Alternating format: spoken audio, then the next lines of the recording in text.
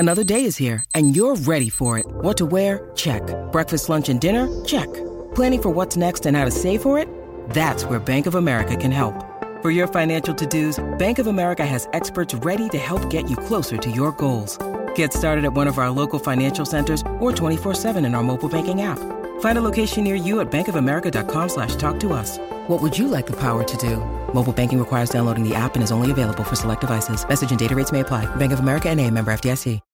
When you need mealtime inspiration, it's worth shopping Kroger, where you'll find over 30,000 mouth-watering choices that excite your inner foodie. And no matter what tasty choice you make, you'll enjoy our everyday low prices, plus extra ways to save, like digital coupons worth over $600 each week. You can also save up to $1 off per gallon at the pump with fuel points. More savings and more inspiring flavors make shopping Kroger worth it every time. Kroger, fresh for everyone. Fuel restrictions apply.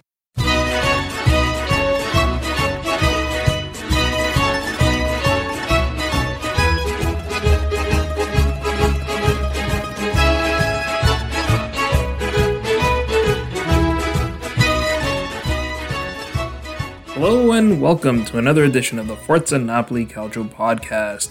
This is a podcast all about Napoli, of course, but you don't have to be a Napoli fan to enjoy it. If you're a Serie A fan, if you're a football fan, looking for the inside scoop on all things Napoli, this is the place to be. I'm your host, Joe Fischetti. Thank you, as always, for listening. I have two parts for you today. In part one, I'll cover the latest news, including Chucky Lozano's comments after the Canada-Mexico match on Tuesday. And in part two, I'll review our latest Femminile match against Sassuolo and some pretty significant changes that were made after that match. So let's start with the news. The big story on Tuesday night or Wednesday morning, depending on where you live, was Chucky Lozano's comments after Mexico's 2-1 loss to Canada in the CONCACAF World Cup qualifying. By the way, with Jamaica tying the USA, my home country of Canada moved to the top of the table with only 6 matches remaining. But anyway, after the match, Lozano gave a long interview to David Medrano of TV Azteca Deportes, where he talked about the injury he suffered against Trinidad and Tobago and how it was a miracle that he didn't lose his eye or even his life. That's all fine. But then he made a comment that sent social media and regular media into a frenzy. Let me read the entire quote first, and then we'll focus on the one line that everyone was talking about. He was asked about his career, and his response was, "I think I play in a very competitive club with very good teammates. I have grown a lot due to this. The truth is, I would love to play at a bigger club. I consider myself a very competitive player with clear goals. I feel I'm at a good level and I would like to take this new step. However, let's take one step at a time. Now I must improve as much as possible, both personally and as a player. Then I hope that, God willing, it can happen."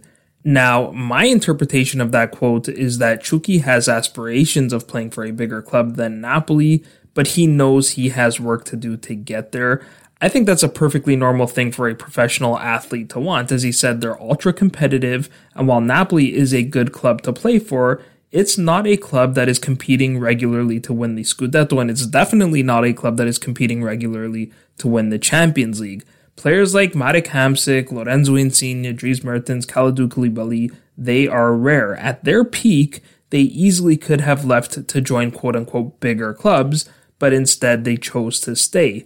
On the other hand, we've seen players like Edinson Cavani, Ezekiel Lavezzi, and Gonzalo Higuain leave for PSG and Juventus probably for the same reason, and let's be honest, they also left for bigger paychecks. Now, I get it, they also did a lot more for Napoli before they left the club, certainly compared to Lozano. The issue here is that Lozano said publicly what most players keep to themselves. Look at Andrea Petagna, for example. I'm sure he too aspires for bigger things, or at least more playing time, but in a recent interview, he said he's happy he chose to stay at Napoli, and there was no drama. The same goes for Dries Mertens. During this international break, he was asked about his future, and he said he wants to stay at Napoli as long as possible, and if the club no longer wants him, then he'll decide what to do. You have to know that when you make a comment like Lozano did, the media and the fans are going to jump all over it, especially considering he has not lived up to the €40 million price tag. For the first half of his first season, he was used out of position by Ancelotti, who tried to play him as a second striker. Then we had the mutiny before Gattuso took over. Gattuso was reportedly shocked to learn that Lozano didn't speak a word of Italian. There was also the story that Gattuso kicked him out of training for not trying hard enough. But what didn't kill him seemed to make him stronger. The first half of last season was easily Lozano's best stretch with Napoli. He scored 9 goals and assisted 3 more in the first half of the season. Of course, Osimhen missed a lot of time last season with his shoulder injury, so that allowed Lozano to become more of a focal point.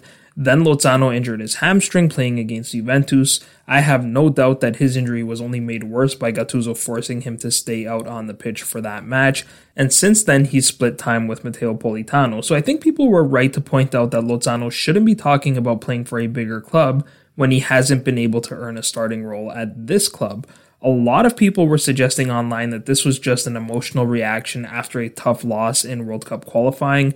I'm not so sure about that. I watched the interview, and even though I don't speak Spanish, he didn't seem terribly upset. I think he just said something without thinking too much about it and then backtracked a little bit after he realized what he said. It's also not the first time that Lozano's talked about moving on from Napoli. The frustrating thing for me is that this is now the second dramatic incident involving our players in as many weeks. Prior to these comments, we had the comments from Lorenzo Insigne's agent, Vincenzo Pizzicana, saying that De Laurentiis made an offer to renew Insigne at a salary that was nearly half of what he makes today.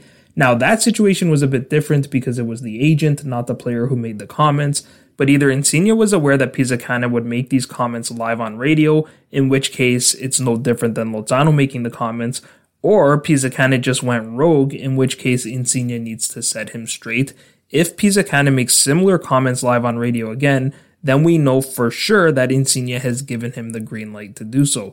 Now, Chucky did take to Instagram to address this situation, where he said his words can be taken out of context or given a different interpretation. He said it's not his intention to take back what he said and that he'd rather let the facts speak for themselves. He then went on to list all of the connections he has to Napoli. His kids are growing up there, his wife's friends are from there, and so on.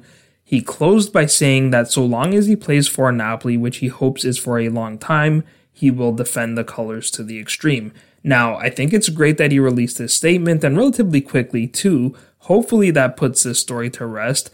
But as I was reading this, I couldn't help but think, if he was capable of making this statement after all the public backlash, why could he have not made a similar statement in the original interview? Because if he did, the reaction would have been the exact opposite. He would have been revered by Napolitani people and by Napoli fans.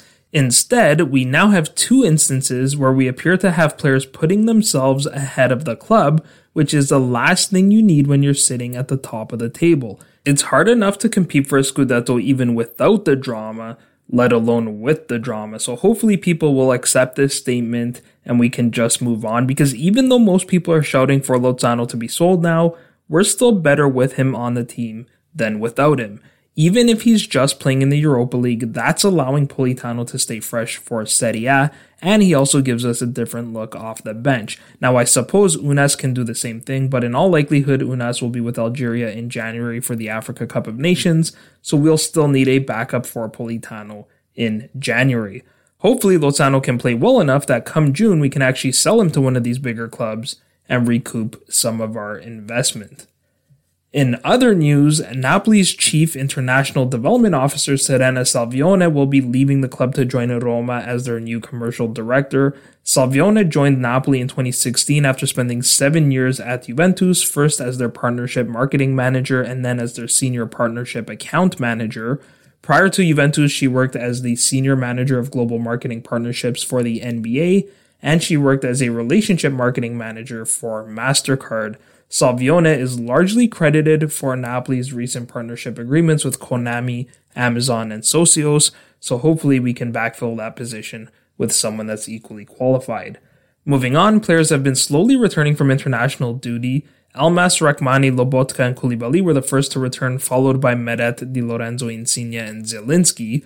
Osimhen's expected to return on Thursday, but I haven't seen any reports on when Anguissa, Unas, Ospina, and Lozano will get back. Speaking of Anguissa, there was a great video of his Cameroonian teammates singing him happy birthday after Cameroon beat Ivory Coast to qualify for the third and final round of World Cup qualifying. It was actually a great international break for our players. We had 14 players representing 12 different countries.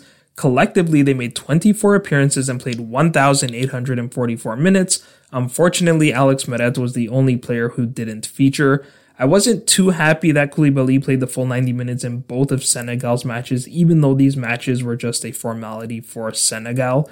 We scored 7 goals, led by Osimhen and Elmas, who scored 2 each. Di Lorenzo, Anguissa, and Rachmani scored the other 3. We added 5 assists, again led by Elmas with 2. He was the star of this international break, leading North Macedonia to a second-place finish in UEFA Group J, so Macedonia will play in the UEFA playoff round.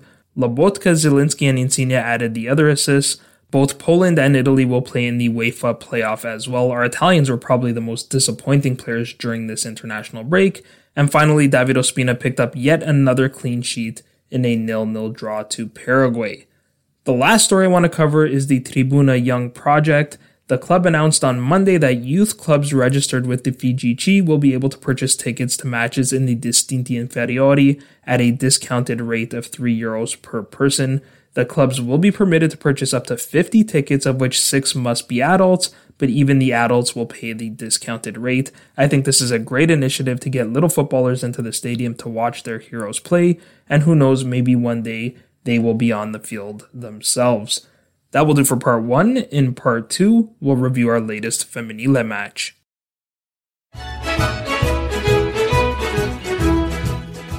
Welcome to part 2 of the Forza Napoli podcast. Next, let's review our Femminile match against Sassuolo on Saturday, the 13th of November. Sassuolo came into this match sitting second in the table, only 3 points behind league leaders Juventus. Their only loss so far this season came at the hands of Roma, who are currently 4th in the table. That loss could well have handed Juventus the title because they've continued their perfect record, which is nearly at 2 full seasons now. Sassuolo responded well, beating Pomigliano 4-2 in the previous round. Sofia Cantore scored her 6th goal of the season in that match, so only Milan's Valentina Giacinti has scored more goals in the league than Cantore with 7 goals.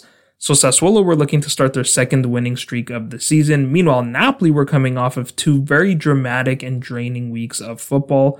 First, we lost 1-0 to Sampdoria on a goal in the 98th minute. We had 3 players sent off in that match, 2 during the match and 1 after the match, and then our general manager, Nicola Crisano, resigned, though we know he was in fact dismissed. Then we beat Lazio 4-3 in a wild back-and-forth affair, this time with Napoli scoring the late winner in stoppage time. So we came into this match on a high note, and we were boosted by the return of Paola Di Marino and Marie Awona, who had served their suspensions during the Lazio match.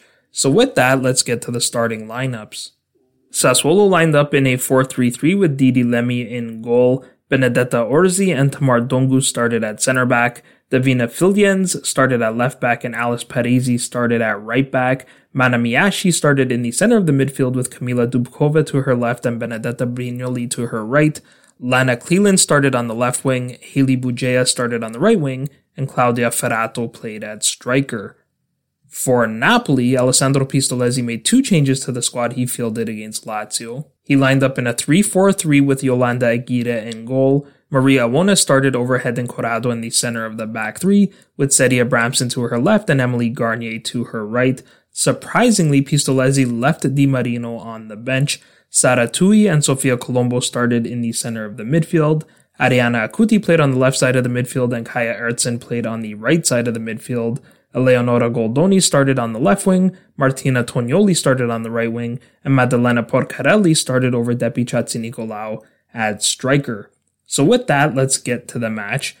The start of the match was actually quite sloppy. Both teams were missing their passes and playing the ball straight out to touch. There were even some late tackles. Ferrato caught Awona with a high boot on the thigh that remarkably wasn't called by the official. I was happy to see that Napoli were pressing high early on, especially Porcarelli, who was awarded with the start after scoring that late winner against Lazio. She was full of energy. It seemed like our game plan was to use the long ball. In the 9th minute, Colombo had a weak effort from outside the area, bounced harmlessly wide of the goal, and that play started with Sara Tui playing a long ball to Kaya on the right wing.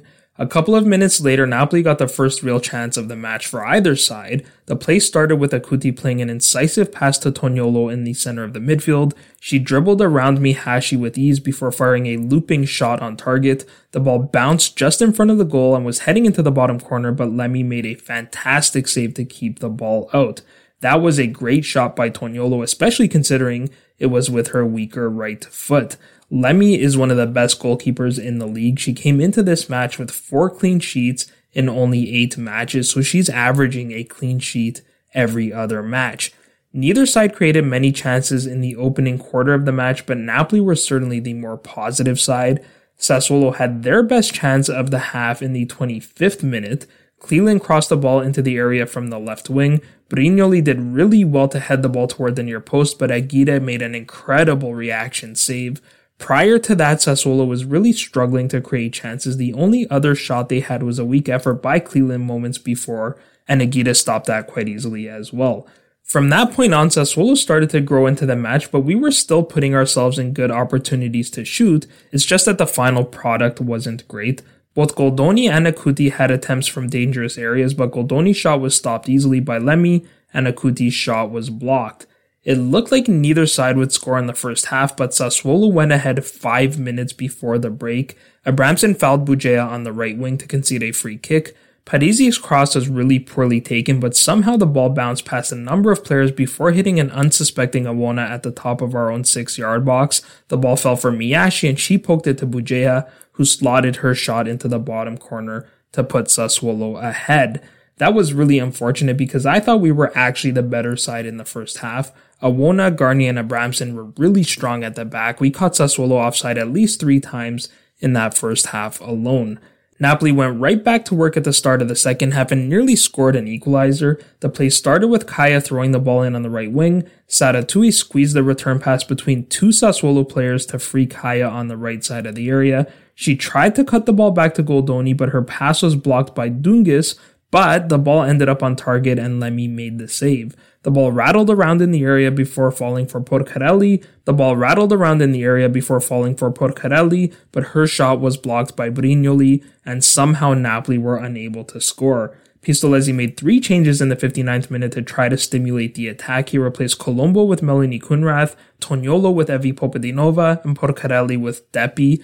These were similar changes to the ones Pistolesi made against Lazio, which surprised me because those 3 players he removed were playing really well in that match, and I thought they were playing really well in this one too, but obviously we won the Lazio match, so who am I to question the changes? Unfortunately, the changes didn't really work. Sassuolo had the next major chance of the match in the 66th minute. Abramson was dispossessed by Ferrato in our own half, and Sassuolo immediately countered. Substitute Sofia Cantore played a clever flick to return the ball to Ferrato, and she quickly played Dubkova through on the left side of the area. Dubkova only had Aguirre to beat, but Aguirre was quick off her line and made herself big and somehow made another fantastic save. Neither side created any notable chances until the 3rd minute of stoppage time. With time running out, Aguirre played a long ball into the Sassuolo half. Depi did really well to flick her header onto Popadinova, who would have been clear on goal, but she was hacked down by Filtiens. She was rightfully shown a straight red card, but that tackle could well have saved Sassuolo all 3 points. Nothing came of that free kick, and the match finished 1-0 for Sassuolo, but this was a respectable result against a top team, and it was a respectable performance as well. Sassuolo did not dominate this match by any stretch. In fact, I thought it was very competitive. That's why I was really shocked on Monday to read the club statement announcing that Pistolesi had been relieved of his responsibilities. In my opinion, this was a huge mistake for a number of reasons. First of all, if it wasn't for Pistolesi, we would not be playing in Serie A in the first place. Pistolesi took over for Giuseppe Marino last season after Napoli had collected only 1 point through our first 10 matches. The season is 22 matches long, so Pistolesi took over just before the midway point, and we finished the season with 14 points. That was good enough for 10th in the table, which was just outside of the relegation zone.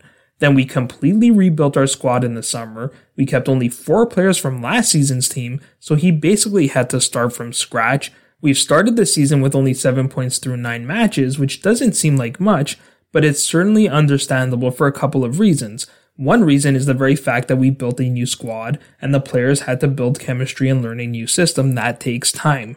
Another reason is that we had one of the most difficult schedules to start the season. We've already played all of the top teams in the league, which is basically the top half of the table. And while some of those games were blowouts, like against Inter and Roma, we were also competitive in others, like against Milan and in this Sassuolo match. Not to mention that we were completely screwed by the officials in at least 2 matches. We should have had a late penalty against Milan, which, if granted, would have likely changed the result from a loss to a draw. Then there was the crazy Sampdoria match, which I've talked about enough. I don't need to explain the horrible officiating in that one again. But if we don't get the bullshit red card to Di Marino, we might have won that match as well. Finally, the timing could not be any worse to make this decision. Our next 2 matches are against Empoli and Pomigliano, who are 2 of our direct competitors.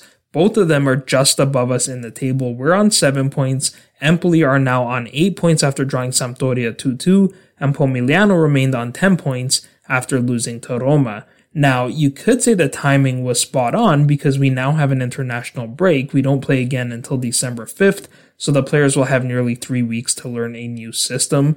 The problem is that some of our best players will be away on international duty. Kaya will be with Slovenia, Depi will be with Greece, Popadinova will be with Bulgaria, and Sole will be with Argentina, so none of them will be able to learn the new system ahead of the Empoli match. Credit to Pistolesi though, he took his dismissal very professionally. He posted on Instagram and he had nothing but good things to say about the club, and especially about the city. The new coaches were appointed on Tuesday. Giulia Domenichetti and Roberto Castorina were appointed as the new coaches. Domenichetti was a former player and coach for Florentia's San Gimignano. Castorina was Florentia's Primavera coach. He led the Primavera to a Final Four finish in the Scudetto race last season. So about a week after we hired the former Florentia general manager, we also hired their former coaches. And to me, that explains why we made such an abrupt decision with Pistolesi. I suspect that when we hired Zwingauer, there was a condition that he gets to pick the coaches as well, and if that's true, Pistolesi never stood a chance, but rather a question of when, and the loss to Sassuolo was just the excuse to pull the trigger. So that's where we'll leave it. I hope you enjoyed the episode.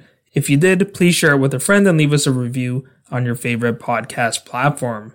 As always, if you need to get a hold of me, you can find me on Twitter at Joe_Fischetti5, or you can find the podcast on Twitter, Instagram, and Facebook at Forza Napoli Pod. I'll be back in a day or two to preview our big match against Inter, but until then, I'm Joe Fischetti. Forza Napoli sempre!